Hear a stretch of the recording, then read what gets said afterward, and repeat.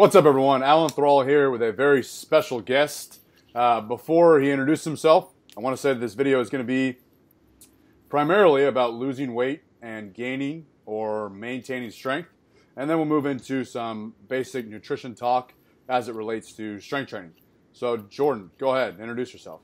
Sure. Hey, everyone. I'm Dr. Jordan Feigenbaum from Barbell Medicine. You may remember me from other such Instagram videos. I'm just kidding. I am on the gram as the shirtless doctor who does Instagram lives way too frequently. I'm a starting strength coach and seminar staff. I've been a coach for about 10 years now. I got my medical degree, a master's in anatomy and physiology. I've been coaching folks and doing nutrition work with them again for about a decade, and happened upon Alan back here in February, and we've been battling for beard supremacy from different angles, but battling no less. So happy to be here. Thanks for having me, man. Yeah, absolutely. So now that you've established you are a credible source, we can we can start talking. Thank you very much for being here. Appreciate your time. I know that as a coach and a doctor, people pay a lot of money for your advice. So, and here you are giving away for free to thousands, hopefully hundreds of thousands of people. Hopefully, yeah. Wait, I feel like the Rock quote should be overlaid there, right? Like the millions and no, okay. Yeah, really. Maybe not. We'll see. Yeah, Austin's video that he made, the deadlift errors, I think it's got like well over 100,000 views. So, shit, I'm about to get Z-list famous. I'm pumped. Yeah, I know. So, all right. So, in the past, I've done tons of videos on gaining weight and the importance for skinny, weak men and women, boys and girls, and the fact that they need to gain weight. They need to eat a lot of food. And I speak through experience because I used to be 6 feet tall, 165 pounds, and weak. And I decided to get strong, so I ate a whole lot of food. I got up to 255 pounds. I'm currently about 235, 240. But as I was gaining that weight, the strength was coming every single day. I kept adding weight to the bar, and it wasn't getting any harder. I was literally making crazy progress, eating my face off. However, eating 7,000 calories a day might not be the best advice for someone who is morbidly obese. So let's open up the discussion. Is it possible, talking about losing weight, a significant amount of weight, not cutting 5 or 10 pounds, but is it possible to lose a considerable amount of weight and gain strength and build muscle, et cetera, et cetera? So that's very vague, but go ahead. Sure. Yeah. So I think first things we'll define what we're talking about. So losing weight obviously refers to just all mass. So that includes body, just body fat. That includes losing muscle mass, losing body water. All of those things are reflected as weight on the scale. So losing weight is, a pretty big umbrella term, encompassing all of those things. Gaining strength, we should define strength being the production of force against an external resistance that we can use, specifically measure via barbell exercises. So we'll just use squat, press, deadlift, bench press as our proxies for strength improvement. And then muscle mass has to be clearly defined as increases in skeletal muscle mass, because there are instances where you will see an increase in muscle mass or proxies for muscle mass that don't actually reflect actual skeletal muscle tissue.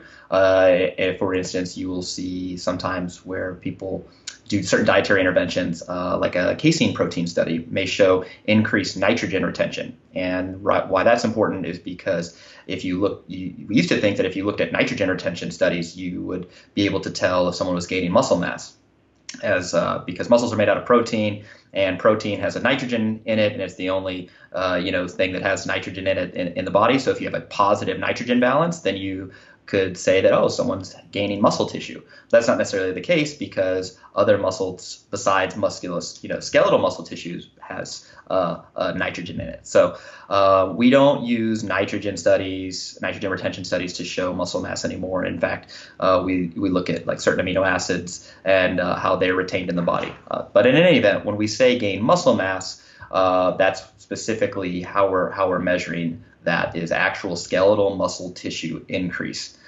So, to kind of open Pandora's box here, is it possible to lose a significant amount of weight, which we can say is going to take a substantial period of time, and get stronger during that substantial period of time, as evidenced by increased weight on the barbell and thus increased force production?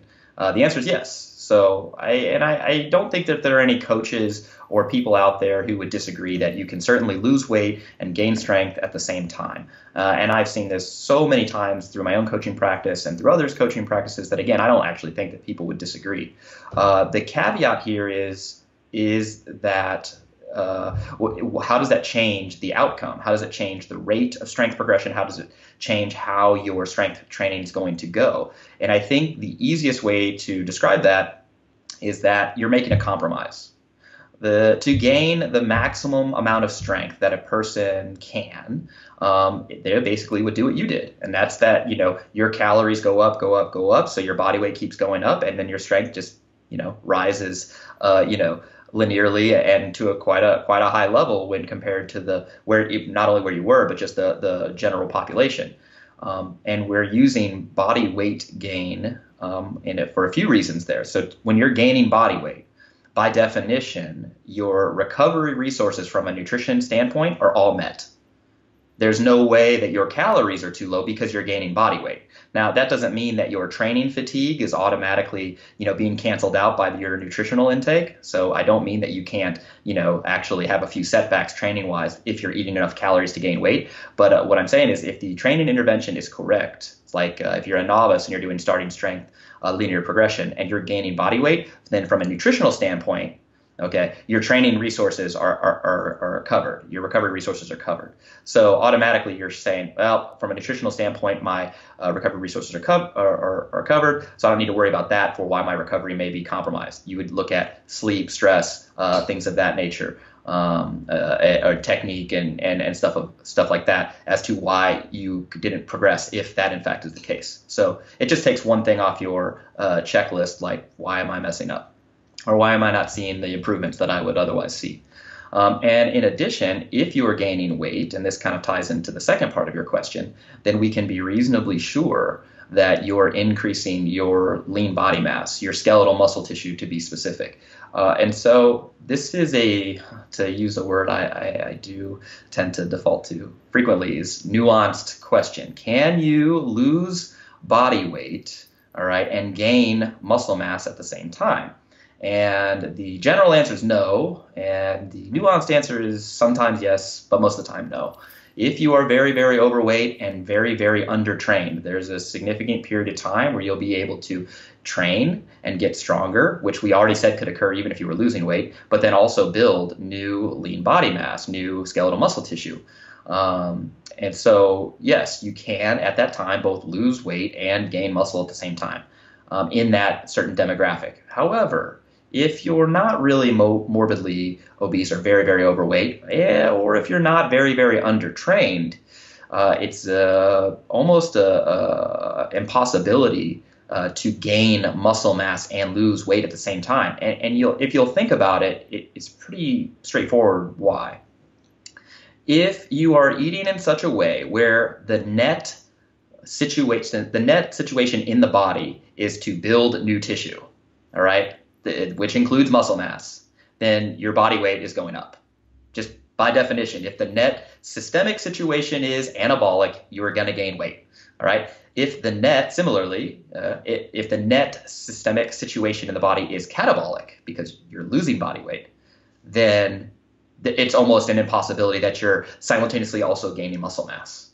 All right. You're basically saying that you can select specifically for the muscles to grow and then specifically for the fat to be lost. And unfortunately, our bodies, while very, very refined and have a lot of, protective mechanisms, they're kind of simple from this regard. If overall, at the end of the day, the sum of your calories in versus calories out are negative, you're losing weight, and it's very hard to accrue new tissue, which includes muscle tissue, under that situation, unless, again, you're very, very overweight and very, very undertrained. But that shores up in a few weeks, and I don't think that one particular fact should dissuade somebody who's very, very overweight from undergoing strength training, Because what they might hear from this is that, oh, so you're saying that my progression on a program like Starting Strength, the Starting Strength Novice Linear Progression is going to be not as robust as it otherwise would be if I were gaining weight. You're saying that's the case? Well, I don't want to strength train.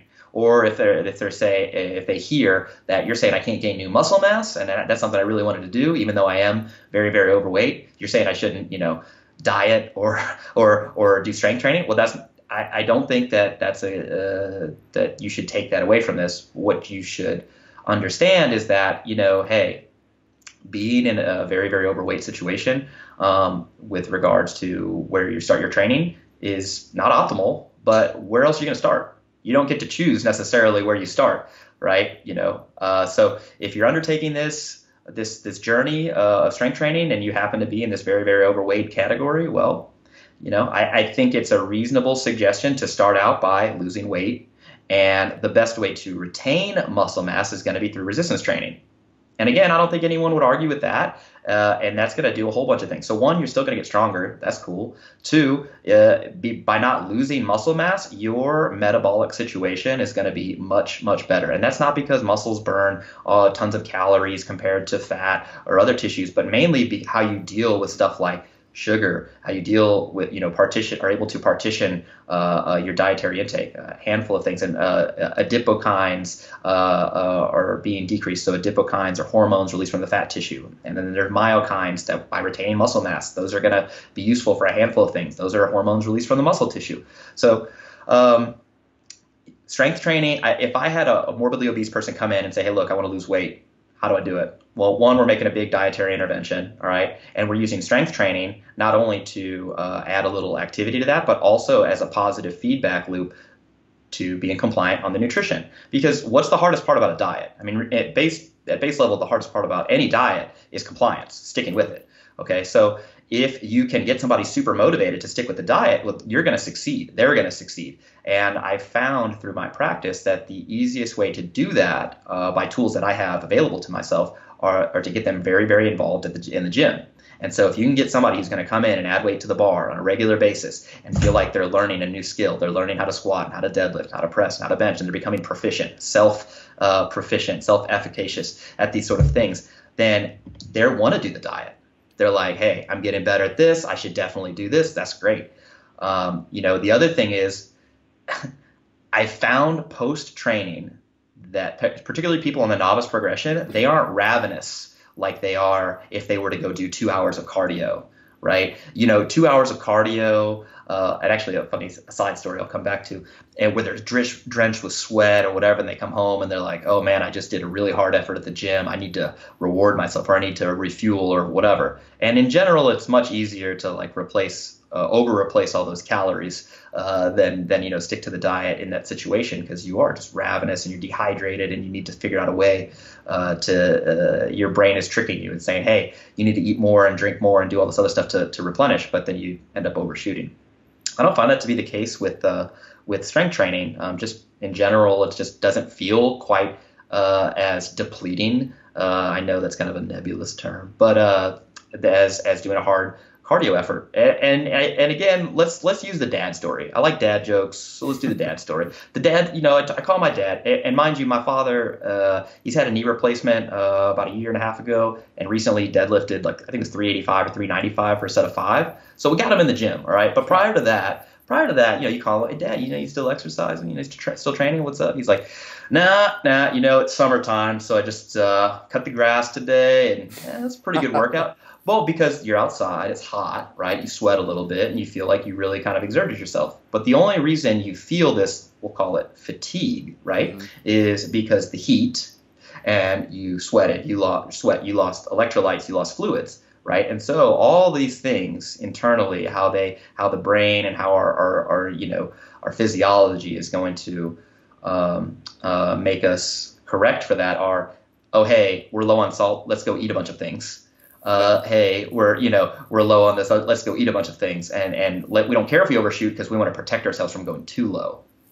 And that's actually been well validated in other applications, including sporting applications. So if you have a miler. All right, so this miler, they've trained for months and months and months. Their best mile time, let's say, is 4.5 minutes or whatever, and it was set in early spring, no humidity, it was 60 degrees outside, nice, good temperature, no wind, and they train for weeks and weeks and weeks, and then they go to retest in the summer, and it's 85 degrees and 75% humidity, and they're like, I'm about to PR my mile, and they probably won't. Or if they do, the PR is less than it actually would be if the temperature and humidity and everything was the same as it previously was. And it's not because the last 200 or 400 is slow. They start out slower from the jump. And it's because the body's like, oh, it's hot out here. It's humid out here. I don't want to go to that danger zone. And so by hook or by crook, I'm going to protect myself. And that's kind of what we do dietarily when we lose a bunch of salt and lose a bunch of fluids. We go, we're thirstier than we should be. And thirst is a late signal towards that we need to rehydrate anyway. We're like, oh, I need a bunch of stuff with a bunch of sodium, which does tend to be calorie packed. So, I do think that advising is like, just do cardio. Well, one is not necessarily supported by evidence, and then two, I feel like is not as good as that positive feedback loop that we see from lifting. So yeah, we may be compromising their end strength goals at the end, or their end strength outcomes at the tail end of starting strength linear progression or similar program. Sure, we may not build as much muscle mass, but hey, you know what? The morbidly obese person's already got a good amount of muscle mass on them just by carrying around that weight and having to move that too. So ultimately, I think in the interests of health and the interests of self-improvement, then I would not advise an obese or morbidly obese person to gain weight just to get a better squat at the end of their novice progression. I wouldn't advise that, even though I know that they would have gained more strength if they would have gained weight. Right? It's just not a good trade-off. It's not a good trade-off, in my opinion. And at the end of the day, I think that we do have to do that sort of risk-benefit analysis, and I think that's pretty well established. That's tipped towards losing weight if you are in that demographic. Yeah, that makes a lot of sense. I really liked what you said about compliance because it's kind of like the example of the kid who goes and buys some whey protein and says, "Man, I bought this whey protein 6 months ago, and I gained 30 pounds." But what you didn't see is that now he's going to the gym. Now he's taking his eating seriously. So it makes a lot of sense. Yeah. One more thing I'll say on that, and that's, people will poo-poo on the training industry in general, including yours truly. I've definitely done that. But think about why trainers are successful at getting their clients results. I mean, you have these people spend money to another person who's supposed to be the expert, even if they're not very good, but they're more likely to be compliant, they're more likely to show up, they're more likely to make other changes that they perceive as being healthy. And, is it optimal? I mean, no, probably not, but there's something to be said about compliance improvers. And I think leveraging those as much as possible, particularly in weight loss situations, is one of the keys to the city, if you will, for health. So let's on a side note, before I forget this, with regards to training, I've experienced it myself training others, overweight individuals, and then a lot of overweight individuals have said something to me. An example, to keep it simple, would be I'm doing starting strength, and I have, because I'm 40% body fat and I weigh 350 pounds, it's really hard for me to get depth. So I'm just going to stay where I'm at 75 pounds in the bar. I'm just going to kind of try to work on depth. Or when I deadlift, it's really hard for me to keep the bar over the middle of my foot because I'm so big, so it's over my toes. So what would you tell one of those individuals who just doesn't want to put weight on the bar because they can't really perform it perfectly? Yeah, so I think you end up going into, there's basically two choices. So choice number one is well, this is the same, it's a different option, but the same kind of side. So you can alter technique in order to allow someone to reach the criteria that we, put up for each movement. So that is, maybe they need a wider stance, maybe they need to move the bar up their back, stay more vertical, or maybe, some other different type of squat that you can load incrementally, where they can get below parallel. All right. Or, if they can't modify the form, or if they can't get coached in the correct position, and the options, then basically you say, well, you can't squat right now. Right. And then in that case, you're basically trying to, they can leg press. Yeah. And I think at that point though, if someone is of the size where they can't squat, or figure out a way to deadlift effectively that is loadable for a period of time due to their body habitus, then you have effectively defined them as a person whose strength training is of secondary concern. Where you got to do a little bit of strength training because we're in the gym. We know that's good for them, particularly from a metabolic standpoint, glucose disposal standpoint, compliance standpoint, as we previously discussed. But we're going to default to less effective methods, and we're going to have to do conditioning. And I think that you've just ruled them in to say right now conditioning and losing weight is more important than anything that can happen on the barbell. And until they can actually squat below parallel. Now, that all being said, I have coached people over 400 pounds to squat below parallel and pull from the floor. One of them had to pull sumo. That was fine.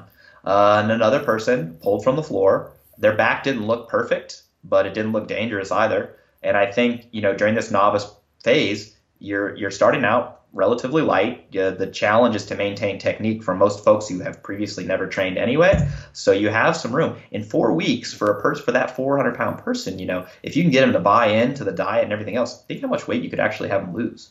This isn't a person where you're trying to do the 1 to 2 pounds per week. If you're doing the 1 to 2 pounds per week for that particular person, you think that's slow. That's too slow for them. And in any event, I think that if there's no way to do the movement correctly to this right standard, then you have to sub the exercise, and you've effectively ruled yourself in for conditioning being more important. So what kind of conditioning? If you have a prowler, that's great. If you have a sled, that's great. If you don't, if you're at a commercial gym, well, you're limited by your resources, and then recumbent bike's going to be better than anything else that they have available there because you can't put them on a rower. The rowers do have weight limits, and you don't want to lose a client because they broke the rower. That's, that's one of the, how do you get people to never come back to the gym, have them break something due to their body weight? And the messed up thing is I've seen this happen. So the Concept 2 rowers, the last time I checked, were rated to 250 pounds. And there was a person in there close to 400 pounds who, while rowing, the thing just buckled. Oh my God. I know. And so, you're thinking, you're like, wow, how do I convince this person to come back to the gym? Yeah. Yeah, really. You can't. But yeah, I haven't had a situation where their body prevented them from squatting to depth or pull from the floor. I did have somebody who, they weren't the biggest person I'd ever trained, but it's kind of just weirdly distributed. And hopefully she's not listening, but I don't think she is. In any event, she could only squat to parallel for about the first 2 months, but I was okay with that. Parallel to me, okay. If that last little half inch isn't going to make me switch them directly over to leg press, I'll just have them do to parallel, and then on the deadlift I had them pull from the rack about 1 inch above where the bar would have been, and they pulled it conventionally. And you're compromising the range of motion of the exercise. Sure. Still productive. Absolutely. And it's a spectrum. So if we think about regular squat below parallel, everything else, all the way to like leg extension. And this is like most productive, biggest return on investment, like smallest return on investment. Like we're just moving down and we're trying to get as close to this end as possible. It's been my experience, and I assure you that most other people have had, and I'm sure that there are people with way different experiences who will say, hey, you don't know nothing, man. I had this woman who I couldn't have, squat, even close to parallel because of her, obesity. And that's all right. Well, that may be the case, or we need to get some more tools in your coaching toolbox, and then I think maybe the situation is different. So yeah. Do you have a leg press at your gym, Alan? Yes. Yeah. So let's say you didn't. And you were just having a tough time. Like you're like, I don't know what to do. I mean, Feigenbaum's not here. I can't. So I think the easiest thing is you have them squat to a box, and maybe the box is 2 inches above parallel. Right? What do you have to do? Just not exercise? Right. Because it's not perfect. Like, don't let perfect be the enemy of good in this situation. We're going to err towards that side of the spectrum that has the biggest return on investment, and as close as we can get to it, that's as good as we can do. And we're going to keep working towards that. And as they start losing weight, then you can start to fix things. So let's shift and talk a little bit about diet. One thing that I really, we have a bit, but stepping away from the training. When you and Austin were at Untamed Strength for the workshop, and during the Q&A segment, one person asked a very general question, something like she wasn't overweight, but it was, yada yada yada, how many calories should I be eating a day? if I want to lose a little bit of body fat? And your response was, well, I need to know how many calories you're eating right now. So is that kind of the same approach? Because I can imagine that if someone who is binge eating every day, 8,000 calories a day, morbidly obese, and you said, we're going to get you on 2,200 calories, again, that's not going to jive well with the compliance. So Right. you might put them on like a 5,000 calorie diet, or is it like, we're just going to completely have an intervention to get rid of all this bad habit, or how would you approach that? Yeah, no, that's it's an interesting question because so I'll tell you what I do in practice and then kind of the things I consider along the way. So in practice, if I have somebody who is very, very overweight and who I suspect is unlikely to be able to give me any sort of accurate nutrition information. And just to be fair, this is not a small percentage of the population. Even the non-obese or overweight folks, just people in general, have no idea what they're eating, and I didn't track this, I didn't track that, and it ends up, a very big difference between what they're actually taking in and what they report. So in any event, but for the overweight and obese people, what I'll end up doing is approaching their diet from a quality standpoint. So, because if someone's binge eating on a lot of fast food or a lot of, very highly processed, highly refined food sources, I know that they have an eating habit issue. Like right off the bat, I know that one of the things is just their eating habits. And so I don't want to tell them to, all right, look, let's download MyFitnessPal, let's start weighing and measuring everything. And I'm not saying that that's a bad intervention. Right. I just found that getting somebody to do that initially is very, very difficult if they are, in fact, in that body fat of 40%, in that range. It's just you're asking them to make too big of a step when they have not yet developed the base to start adding in a layer of complexity. To me, the novice LP of eating is establish good food habits first, right? And so, yeah, some of these things aren't hyper scientific, and it makes me feel a little squishy, and then I have to, have a heart to heart, like an emotional connection. And sometimes it makes me feel strange as a guy who likes evidence and science and whatever. But in general, what this looks like is the first thing I say, it's single ingredient foods only. And they're like, well, what does that mean? I'm like, well, if it's got one ingredient, you can have it. And they're like, does that mean I can't make eggs with cheese? I'm like, no, those are both single ingredient foods and you can mix them together, but you can't buy something that has more than one ingredient and use that. So just single ingredient foods only. All right. So effectively, I've eliminated all processed stuff. And they're like, oh, you're like a no bread guy. You're like a no gluten guy. I'm like, no, I'm not a anti-bread person. I'm just saying right now at this particular time in your life, let's completely change your eating habits. And the simplest intervention I can make is single ingredient foods. It's, and you sort of explain what that is. And they're like, well, how often should I eat and and I'm like, don't worry about any of that. Don't worry about calories. All I want you to do for this week is single ingredient foods only. So you go home, you go to the kitchen, the cupboard, and you throw out everything that doesn't have a single ingredient in it. And usually this is dramatic. I get a lot of pictures. And they got to go grocery shopping. But if you think about it, a single ingredient food sort of diet's going to look, all right, I'm going to have, eggs in the morning, maybe with oatmeal and, whatever, maybe with some heavy whipping cream in a coffee and a banana or whatever. And they're like, yeah, I guess I can't have the cereal because that's got a bunch of stuff in it. I guess I can't have, these pancakes because that's the batter's got a bunch of stuff in it. All right. Well, so if they were eating even eating breakfast in the first place, right?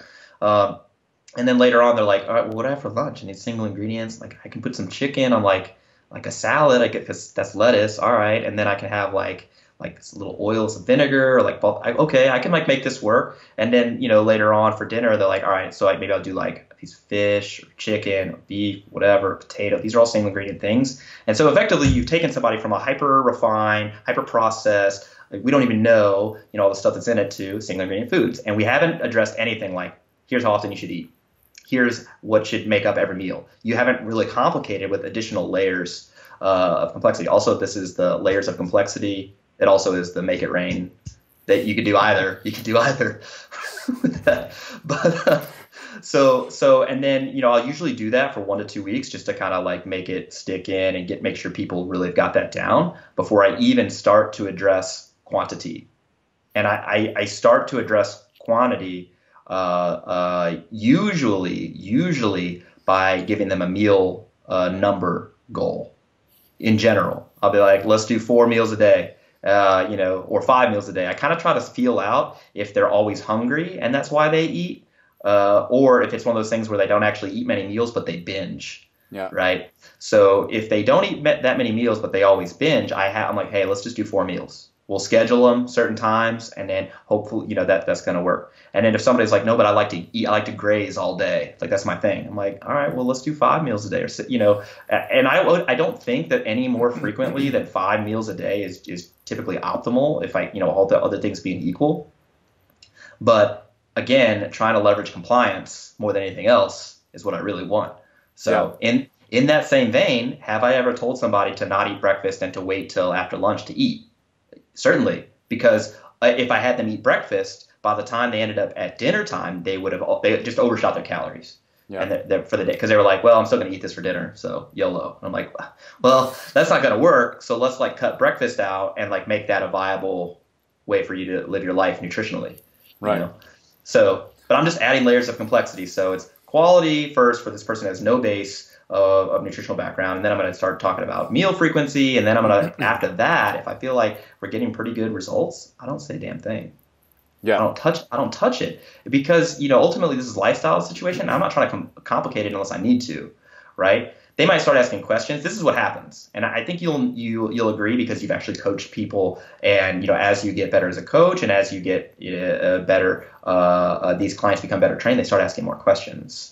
Like, oh, hey, should I be taking protein? Or, hey, how many hours between meals, should I eat? Is there, do you know anything about that? And so you have to get better as a coach as your clients get better questions, because otherwise, saying I don't know is not wrong, but, you need to go find the answers. So once they start asking more questions, then I'll gradually just add layers of complexity in there. And this is in contrast to the person who contacts you and is like, hey, look, I'm eating, here are my macros for the week. Here's my MyFitnessPal log for the last, 6 months. Help. That's a different situation, right? Than the person who's like, yeah, I don't really know what I eat. I don't eat that much. It's fine. And you look at it and you're like, yeah, well, it doesn't look like that. So, we got to make a change. So then let's scale it back a bit. So we talked about someone who actually has a psychological problem with food. They just can't stop eating all day. And if we scale it back to just someone who's just generally overweight, maybe a guy's a little doughy, wants to lose some weight.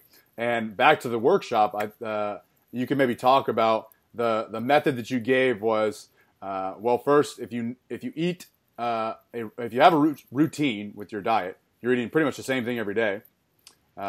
Let's take 3 days, track that, average it, and then you gave a very simple kind of breakdown, percentages of protein, carbs, and fats. And a lot of people are really drawn to that for the same reason that they're drawn to starting strength linear progression. It tells me exactly what to do.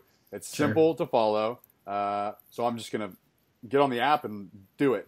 So that's why you need 60% carbs or 60% protein in this. But talk a little bit about that, the 3-day kind of tracking. Yeah, so if you feel like you have pretty consistent eating habits, the idea is you can use an app like MyFitnessPal or Excel spreadsheet and use a resource like the USDA nutritional information, because it's got nutritional information for everything. And you could actually tally up your calorie intake and your macronutrient intake, and that'll give you a decent baseline if you don't change anything after you start tracking. If you do, then the data's no good and we shouldn't have used it in the first place, in which case, calculating stuff just based on your body weight is fine. All right. But if you have a total, if you have a number, right, you've calculated this stuff. In general, I would have people start with about 1 gram per pound of body weight of protein. Okay. And that goes up to about 250 grams. And I stop it there. And then everything else just kind of pours over to the carbohydrates. And then I'll have them do about 1 gram per pound of carbohydrates or so, three quarters, so 0.75 to 1 gram per pound of body weight in carbohydrates, and then about 1/4 of their body weight in fat. In general, this is where I start, plus or minus a little bit. And obviously everybody's different, but that's just a general recommendation. And there's a calculator over on my website, barbellmedicine.com. It's not a calculator, there's a spreadsheet with the numbers, because I'm not fancy enough for calculators.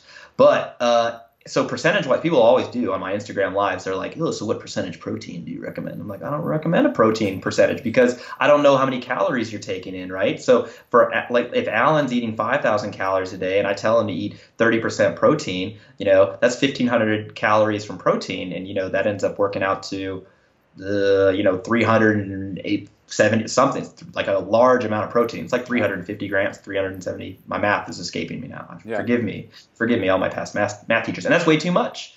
But if there's a female who's eating 1,500 calories a day, right, and then maybe I say 30%, and well, now that's 450 calories total, and so maybe that's 120 or whatever, 115 grams of protein. So maybe it's not right. So I don't use percentages. I don't know.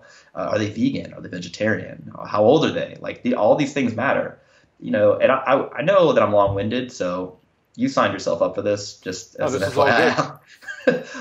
There's some guy was trolling me on Twitter. He's like, you bleep and bleep idiot, and you stupid piece of, all these very vulgar things to try to make the point that I'm an idiot for ever suggesting that 1 gram per pound body weight of protein is necessary. And I will be explicitly clear. I've never said that it's necessary, because necessary for what? Necessary for life? If you're an adult, it's like 40 grams, 45 grams of protein per day is necessary for life.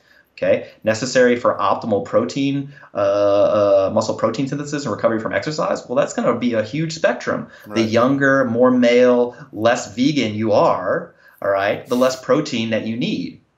That being said, the more calories that you're taking in, especially from energy sources like carbohydrates and fats, well, your trace protein intake is going to grow monumentally. If you got a guy who's eating 5,000 calories a day, he may get 100, 120 grams of protein from non-animal sources just through eating all those calories. And so your total protein intake may in fact be greater than 1 gram per pound of body weight, just because you have to allow for all of those extra trace proteins to come in. All right. And so then you're like, well, why do I need protein in the first place anyway? What's the point? And it's like, well, you have to have BCAAs in each meal to really trigger that muscle protein synthesis response, okay? And there's going to be a biochemist somewhere out there right now who's like getting super, he's jerking off to this. He's like, oh God, I'm about to ruin Feigenbaum. And so, look, when I say BCAAs, I'm talking about valine, leucine, and isoleucine, all right? And there is some decent evidence, in my opinion, that most adults respond very, very well to 3 grams or so of leucine per meal, okay? That's about the amount of leucine per meal that we've found to maximize muscle protein synthesis. And above that, you don't need. And below that, unless you're really sensitive to amino acids, so you're a young male who's eating animals, then you can get away with a little less. But when you go lower than that, you're relying on some black magic from carbohydrates to effectively push you over the edge for muscle protein synthesis. And does that happen? Yeah, we've got some evidence that shows that it does, but I wouldn't, rely on that for all of my meals. So that's a long way of saying that, yes, it's true. If you're eating 5,000 calories per day and a big amount of that's coming from carbohydrates and fat, that you can use lower protein per meal. You almost certainly will, but I don't know if I'd actually decrease somebody's protein intake for the day to take advantage of that. I would just know that a bunch of trace proteins are coming in from their carbohydrate and fat sources, not necessarily say, hey, yeah, you don't need to eat protein at every meal. Like that, I would never say that. So, yeah, I don't even know what we were talking about. I said the word masturbate, and then I got freaked out. We were talking about percentages. Oh, yeah, so I just don't use them. Yeah. Right? I don't because, again, the context matters. So, but the general recommendation I do is 1 gram per pound of protein and carb per pound body weight. Start there, and 1/4 for fat. And you can use that without calculating your calories. If you do have your calorie total, I'd still start at 1 gram per pound body weight of protein. It's a decent, reasonable recommendation. I would start at about the same, 3/4 to 1 gram per pound body weight of carbs, and the rest fat. Make that up. That's where you'll start. And after 2 weeks, you'll know. You'll know what's happening. If you're losing weight, then we've somehow happened upon a good, we changed your macros around enough at a similar calorie level that you're losing weight, or more likely you were tracking inaccurately and we put you in a calorie restricted state and now you're losing weight. And if you didn't lose any weight, or if you've gained weight, guess what you have to do? Well, you're going to pull carbs and fat down. That's what you're going to do. You're just decreasing the amount of calories in. And that's what I would do first versus adding a bunch of conditioning or extra training. I wouldn't add a bunch of extra stuff, particularly in folks who have not been training for a long period of time, because I think that they can really, really introduce too much fatigue to themselves if they previously don't have a big training base versus just pulling some extra calories. That's where I go and with that fork in the road. So I'm pretty sure that's the same advice I gave to the guy. I don't know. I assume that he's really ripped right now. Yeah, I bet. So what I'm gathering is you're not a huge fan of percentages, but possibly you like the RPE approach to diet. I was nailed it. Mike Tuchscherer for nutrition. Yes. Yeah, there you go. Well, should we move on to some of these questions? Yeah. I've got a few, Okay. and I'm sure you can pick and choose which ones you'd like to answer. Fair enough. So let's just get this one out of here because it's every single podcast you've done with Austin, you guys answer this. Sure. Every time you're on Instagram Live, you answer this. Keto diet for strength training. That's just, and it's not even, that's just the, and then a question mark. Keto diet for strength training, question mark. Thoughts on keto, question mark. Yeah. Yeah, let's first discuss the meaning of life, and then we can so ketogenic diets, and for those who are unaware, please use the Google machine. But very low carbohydrate diet and also lower protein intake, much lower than what I would recommend for a strength training athlete.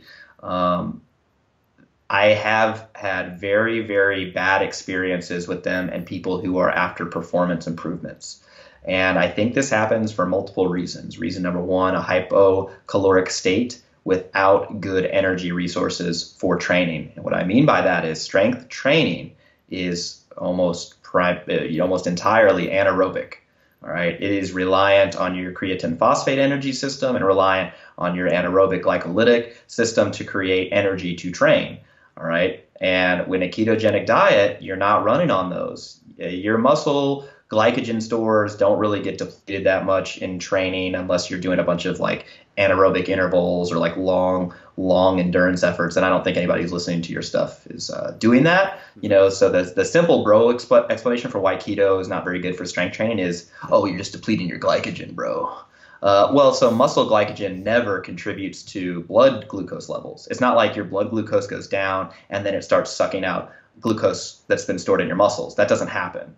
All right. Liver glycogen gets broken back down into glucose, which enters the bloodstream to maintain blood glucose levels. That's how you maintain your blood sugar when you don't take any dietary carbohydrates in. And at the same time, the liver also starts pumping out a bunch of glucose as well, about 100, 150 grams a day, which ultimately either maintains blood sugar or gets stored in the muscles if there was a significant amount of depletion. So in a 48-hour period, let's say you did a squats, bench, deadlift on day one, 48 hours later, you'll see no muscle glycogen depletion, even if you're on a ketogenic diet. So I don't necessarily think that that's a huge mechanism for why it doesn't necessarily work out that well. I think more so you're not really fueling training very well. And another component is there is some evidence suggesting body water loss, so intravascular volume of fluid tends to decrease on ketogenic diets, particularly rapidly in the initial week or two. And we know that hydration status is intimately related to muscle protein synthesis. And so what the very close listener is now thinking, like, well, Jordan, you told me that I can't grow new muscle while I'm dieting anyway. So why do I care about muscle protein synthesis when I'm dieting? Okay, why don't I just do keto? I haven't heard a downside yet. Well, if you're compromising muscle protein synthesis while you're cutting calories, while you're losing weight, your recovery is even further behind, okay? If your muscle protein synthesis isn't up to snuff, that means that even your training session that was already going to be compromised from a recovery state is now even further compromised because you're not able to remodel and rebuild that tissue like you previously would, even on a hypocaloric state. And your hydration status in the level of the muscle cell is also compromised. And so a dehydrated muscle cell cannot be anabolic. And in fact, that is one of the ways that creatine works. Creatine increases intramuscular water, and because it makes the cell be very well hydrated, that is in and of itself a stimulus for muscle hypertrophy and muscle protein synthesis. So if you're compromising all those things just from a dietary intervention and you're losing weight, all right, because you're in a hypocaloric state, all of those things are setting you up for a failure with regards to strength training. And then finally, think of a situation where the blood glucose, your body has to work very hard to maintain your blood glucose level, all right, because you're not taking any dietary carbohydrates, right? And we know that a small percentage of the brain runs only on glucose. and a small part of the heart as well. All right. And we also know that your muscle glycogen levels don't contribute to maintaining the sugar level. The liver does only. An adaptive effect of that is to make your peripheral tissue a little less sensitive to glucose, because it doesn't want you to suck up all that glucose out of the blood. Because if it did, you don't have any other like, oh shit, bad things are happening, safety mechanisms. You've effectively exhausted it by using your liver to do it. So there's some evidence that you get a little bit of peripheral insulin resistance with very low carb or ketogenic dieting. What clinical effect? I don't think that there are any. However, the muscle remodeling and muscle protein synthesis cascade requires insulin. Now, more insulin doesn't necessarily make it more robust, but certainly does require insulin functioning well to allow that to occur. And again, you can look at diabetic patients who are insulin resistant, and they do not see the same amount of muscle protein synthesis from a given training bout as their non-diabetic age-matched individuals. So it's very interesting to me, okay? But here's what you need to know, right? What world champion, strength athletes are going keto and developed their strength that way, right? Right. This is the same argument for vegan vegetarianism. It's not that you can't be strong and be a vegan or a vegetarian. It's not that you can't. It's just that you don't get there that way. And if you did, you had other stuff that's more responsible for your strength gain getting you there. Does that make sense? Yeah. Well. So again, we know that getting strong is not purely about nutrition. Right. Everybody knows that. So when people say, yeah, well, so-and-so is strong and they're a vegan, it's like, okay, like, I don't know. What do you want me to do with that information? Like, were they always a vegan? They were born a vegan. They've never had any protein. Like, what else have they done for their training? Like, Ilya decided he was going to be a vegetarian, right? Ilya in the, 994 kilo, right? And everyone's like, look at that. Oh my God, he's going to be a vegan. It's like, do you not see the multiple confounders in this situation, right?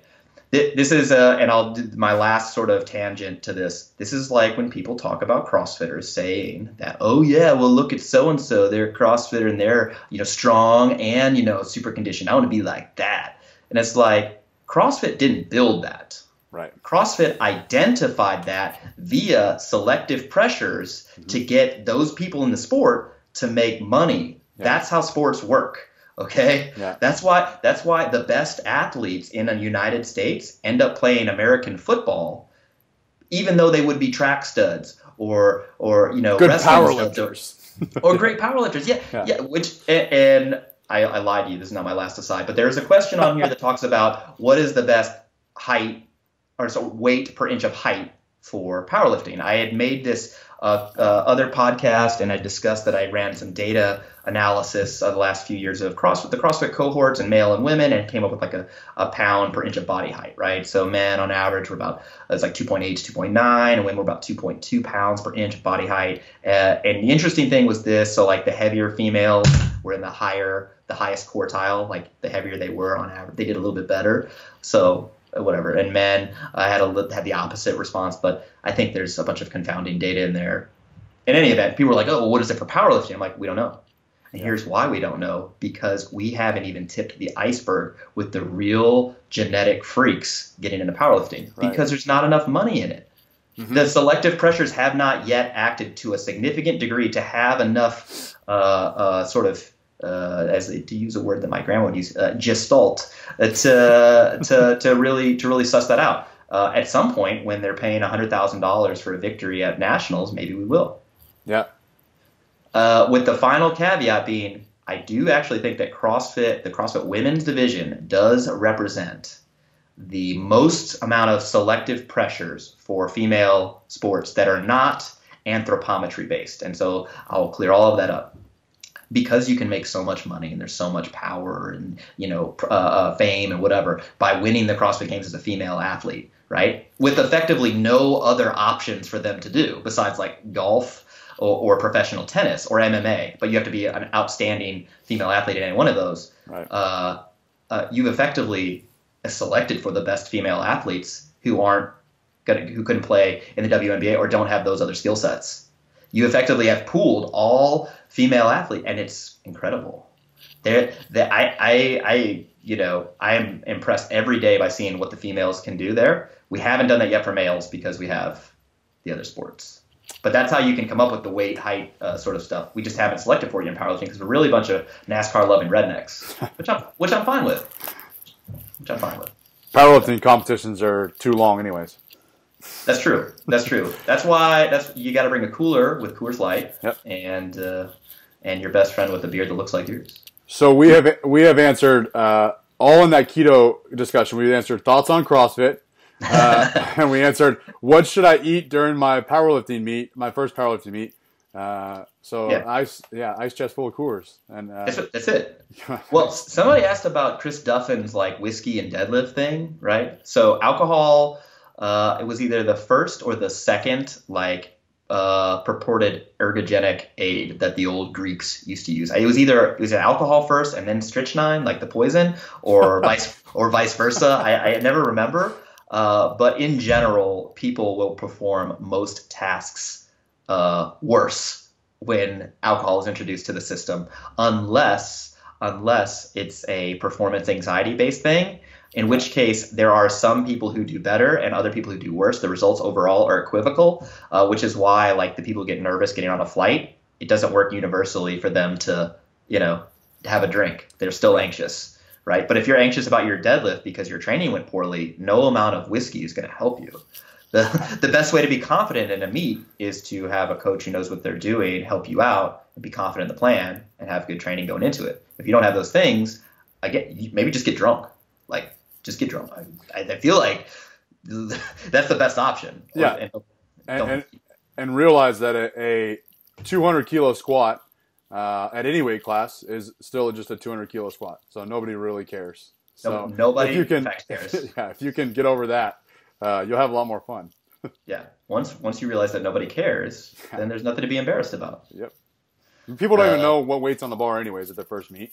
That's what I'm saying. Nobody knows how much, nobody looks at the board. I sent a picture to my grandma of like the 725 back in 2014. So this is the humble brag. No. So in 2014, I sent her the picture of me deadlifting 725. Yeah. And she goes, how much is that? It doesn't look like that much. I was like, yeah, grandma, she's a stone cold killer. Just like she's trolling me from afar. Yeah, but, I can make the joke to my mom. I could say, yeah, Mom, tonight I deadlifted 100 pounds, and she'll still have you need to be careful. Like she doesn't know. Don't hurt yourself. She doesn't know what 100 pounds or 600 pounds is. That's the thing. I actually do think that's why Olympic weightlifting is, still such a fringe sport, even though the display of athleticism is insane. But people are like, they don't know. Like a 210 kilo snatch, like you could say any number, they'd be like, I don't know. Yeah. I had a guy sit to me at the bar. Like I saw that he was wearing Nanos, and I was like, oh, do you work out? That was my pickup line. He goes, yeah, coach is having me, prep for the games this year, trying to go to the CrossFit Games. You ever heard of it? I'm like, oh, yeah. It's like pretty big. It's like try to get my snatch up, right? Like 400 pounds, I think is what I need to snatch, I think, to be competitive. I'm like, oh, yeah, 400 pound snatch. Like, I know. I was right on. Oh. I was like, I don't look big enough for people to know that I lift, I guess, to know that that's a ridiculous statement. But anyway, yeah, that's the general public when it comes to weight. They're like, is that a lot? I don't even know. Like, So back to these diet questions. I'll get off one more. It'll probably be a quick one because I think I know the answer, and then you could answer some of yours. So sure. Why is the traditional bodybuilder diet, and I don't even know if you're credible on this because you've never done a show. It's true. But we'll see what your answer is anyways. Why is a traditional bodybuilding diet, chicken breasts and rice and broccoli and egg whites and oatmeal, a very low-fat diet? Yeah, so one, I don't actually know if that's true. Like I do think that we all, when we say bodybuilding diet, everyone thinks egg whites, oatmeal, chicken, rice, broccoli, and whey, and like cottage cheese for some reason, and then like I don't know. So yeah, so I don't know if that's true, and I certainly do think that probably a lot of the old school bodybuilders, that's what they would eat, or a bunch of fish and rice or something like that. But I do think what you'll find is that most people who are cutting and trying to get to a very low body fat. End up going low fat first and then cutting carbs. And there's some evidence that suggests that over longer term, so like 24 weeks, I think was the study, showed that moderate carb, lower fat actually had better body fat loss than low carb, higher fat. And I think the biggest reason why is this: it's harder to count fat than it is carbs.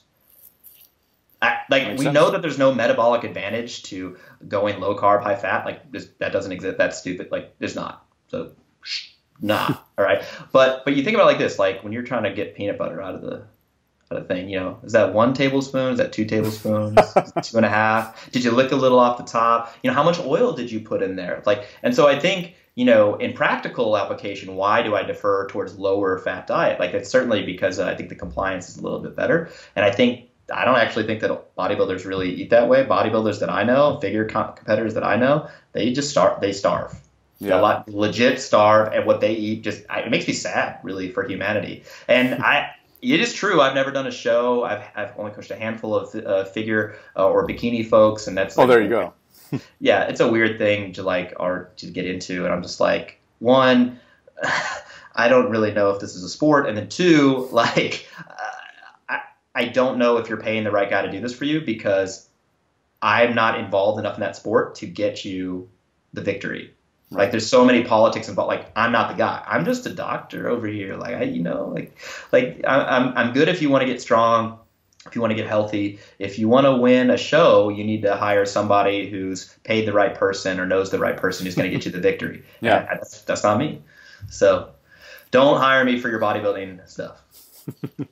I'll put this one out there for you. Farb the Bear Jew, my good friend Josh. Let me just say that LA is filled with people of the Hebrew descent. And I happened upon this gym to see him there, and I was very upset that I wasn't the only Jew. So in any event, Deuce Jim. Deuce Jim. Yeah, I know. He says, look at the long hair. I guess that's when you had longer hair? No. Oh. So can I ask you a personal question? Yes. When are you going to have a mullet? This is close enough, right? I think so. That's why that gave me look, you should like a perm. Okay. Well, untamed, I do nothing to it. No trim, no nothing, except the mustache. That's the only thing I'll tame. Right, you got to keep that lined up. Right. Yeah, you don't want it in your food. Okay, we'll do a few real questions. Let's see.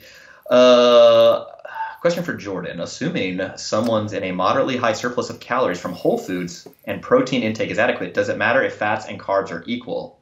Or should one endeavor to have preference to a higher percentage of one over the other? If so, when and why? So there's a couple problems with this question.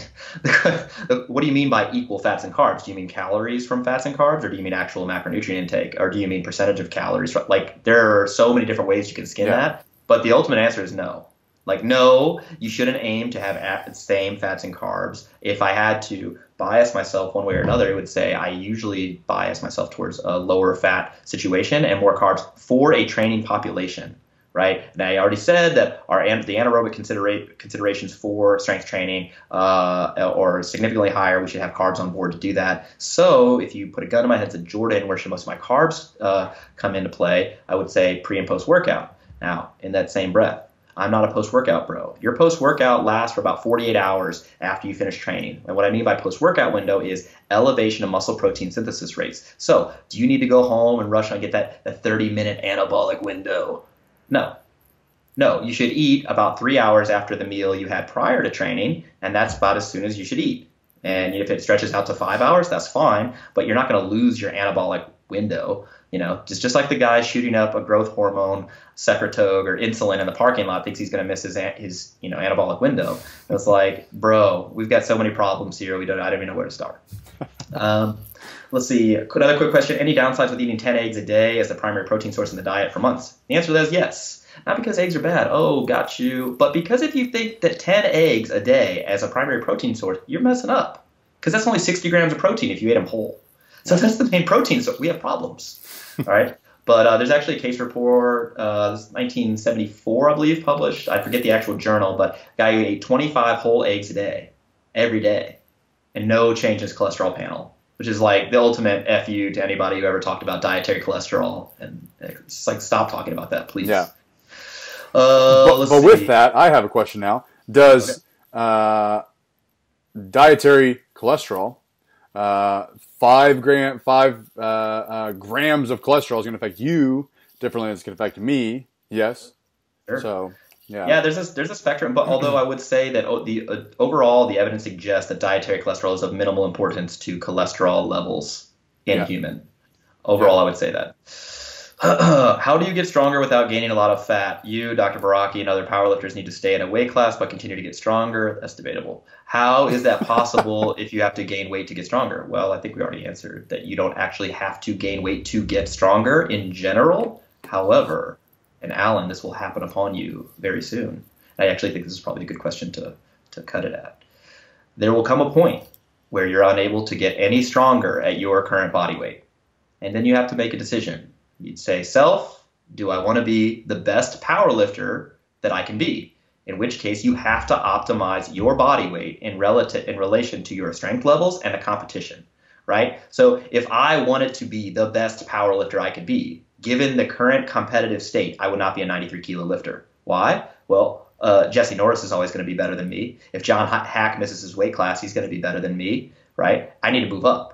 But then I got to deal with Bryce Lewis. I'm like, oh, well, crap. He's a little shorter than me. He's been training for a little longer. Like, do I stay there and play second fiddle to Bryce or whoever else comes up? Or do I need to be a 110 guy and battle with Teixeira and Dennis Cornelius and all that other stuff? And you start thinking like that, then you kind of find out like, well, yeah, I'll get stronger. Of course I'll get stronger, but will you get strong enough to be more competitive? It depends. So this is why women's sports that are not competitive, like powerlifting in general, have such a wide variety of body spreads, because you'll see a person like Jennifer Thompson, who's a 132. She's not very big, but she does very, very well. And everyone's like, see, you don't have to be big to be strong. It's like, this is the girl who bench pressed 258, her first meet. Yeah. Her first meet, 258, right? Like, so something else is going on, and maybe let's not use the outliers to prove our point. Like, you'll have to analyze, how competitive am I right now? What does the weight class look like, and do I need to go up? But you will always get stronger when you gain weight. You may not be more competitive, but gaining weight will make you stronger. So as a competitive powerlifter, though, you have to take into consideration what everyone else is doing, what weight classes they're in. And Alan, I think you're taller than I am, so you're 6 foot, 6'1"? 6 foot. 6 foot. You've eclipsed the barrier where you actually don't have to be successful to get a date. So you'd be a 275 or 264 would likely be your optimal weight class for just pure strength. Does that make you more competitive than at 242? Well, kind of depends who's competing, right?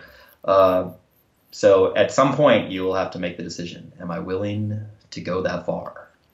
And I think to answer this guy's question, what do you want to do? Do you want to be the strongest dude ever, or do you just want to, do you want to get to a certain level and say that's good? Because that's what I've been doing since 2014. I'm like this little 198 guy, and I want to get stronger, but not bad enough to gain weight and maybe scare some people. So it's not for me. I'm also afraid of growing out of all the clothes that I have right now. Because that's like a real problem though, So I don't want to do it. Sorry, I'm gonna answer one more question, and then I promise I'll stop. No, you're good. You're good. This is all good stuff. How much sodium does an athlete need daily? Does how much you sweat matter? You tend to crave salty foods and wonder if you need to limit my intake. So, a very nuanced question about salt. So salt. So interesting aside that I tell other people this, and you may have heard this. This is my fun fact of the day.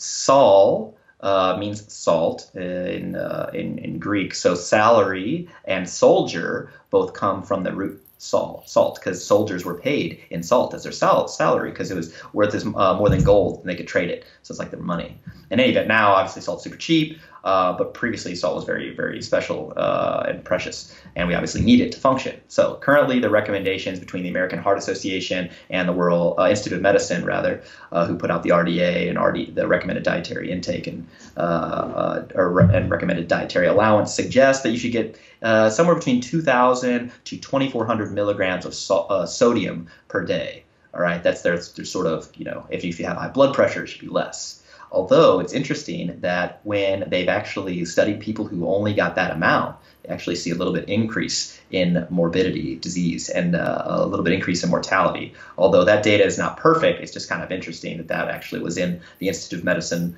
report. So there's some evidence suggesting that athletes who do train and sweat quite a bit, that they should be taking in between 4,000 to 6,000 milligrams of sodium per day, which ends up being like right around 10 or 11 grams of salt in total per day in order to replace what they've lost and maintain hydration. So again, back to this dude on Twitter, he was trolling me. He's like, oh, and you tell people that they should sometimes drink like half a Gatorade mixed with a bouillon cube, and water for hydration. Just drink water. I'm like, well, water might not necessarily be the best thing to hydrate you. And he's like, what do you mean? I'm like, well, hydration is more than just fluid balance. You can have a normal fluid state in your body and be not be perfectly hydrated because your electrolyte status is off. Mm-hmm. So you could have hyponatremic euvolemia, which means that you're low on salt, but you have a normal amount of fluid in your body, and that's still not a good, well-hydrated state. So if you were to sweat a bunch, if you did a football player doing a 2 a day, and you just rehydrated with water, well, you run a very real risk of being hyponatremic. All right, low salt. And usually, there's a lot of evidence that's saying that after intense training that most of us are hyponatremic, but asymptomatic. We end up being fine. We eat, we drink, and it goes away. Now, if you did something silly like try to drink a bunch of Gatorade, like these 2 football players 2 years ago did, they actually killed themselves because they tried to drink too much Gatorade and ultimately led to this hyponatremic state that made their brain swell.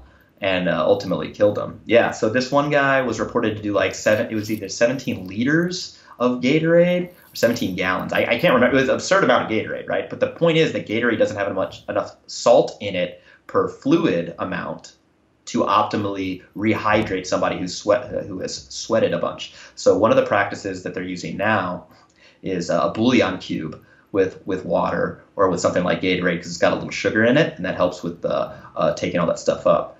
Generally, what I have people do is like 5 to 10 grams of BCAAs with a little bit of carbohydrate and either a bouillon cube or a bunch of added salt. But that's why I put salt in Gains RX as well, like just one of those things to take that in. Now, all of those numbers and the case reports and stuff I just studied, like this stuff's in flux all the time. So again, the research scientist in his closet who's like, oh, I'm about to get Feigenbaum. Like, please, yes, I want to read what you're reading. Please help me. But it is interesting that now very high-level athletic trainers are telling, bouillon cube or chicken noodle soup post-training, right? Previously it was just chocolate milk, and now it's like, oh, chocolate milk and some chicken noodle soup, which sounds gross. But it basically underlies the fact that salt intake is important, especially for athletes. And I think that there's no clear-cut sort of evidence here other than it's probably a good idea to salt your food that is not processed, and you're likely going to be fine. That's kind of my base recommendation. If you are training in a situation where you're doing a lot of sweating and stuff like that, then not only would I add extra salt to your meals, but you can try something like a swish and spit of pickle juice, or if you can stomach it, maybe like a little ramen. But that's what they show, that a swish and spit of a very high salt sort of fluid can actually decrease feelings of fatigue. So you don't have to swallow it, but yeah, there's some evidence that there are receptors in the roof of the mouth that are somehow connected to a part of the brain that modulate fatigue. Anyway, that's way too scientific. The point is, please bring a pickle jar to the gym and a shot glass. And if you do that, take a picture and tag us because that'd be hilarious. So pickle juice and Gains RX. So will that fly, or is that too much? What? That's the next flavor. How'd you know? Dill pickle. Gains RX bouillon cubes. Oh my god. Doctor approved. Doctor approved. Perfect. All right, Jordan. Thank you very much for your time. You have been a social media machine lately. We appreciate it. Where can everyone find you? Not sure. Your physical address, but Yes, please don't show up at my apartment. Yeah, you can find me on Instagram. It's Jordan_barbell medicine. You can find me on my website, barbellmedicine.com, or you can email me at info@barbellmedicine.com. Now, I don't want to, maybe I'll edit this out if no, but do you take, you're taking online clients? Yes, no. Do you do, what do you call nutrition consultation, like online programming, online dieting, that kind Online of stuff? dieting? Do you do any of that? Yeah, so I do nutritional consultations with folks. I do online programming. I don't do life coaching anymore. No, I never did life coaching because certainly not qualified for that. But yeah, so we do online consultations for a lot of different stuff. We do program design, and yeah. So any way we can help, we'll try our best, and happy to have people reach out if they're interested. So shoot me an email. It's info@barbellmedicine.com. That's all I got. All right. Again, thank you very much. Have a good night, Jordan. See you guys.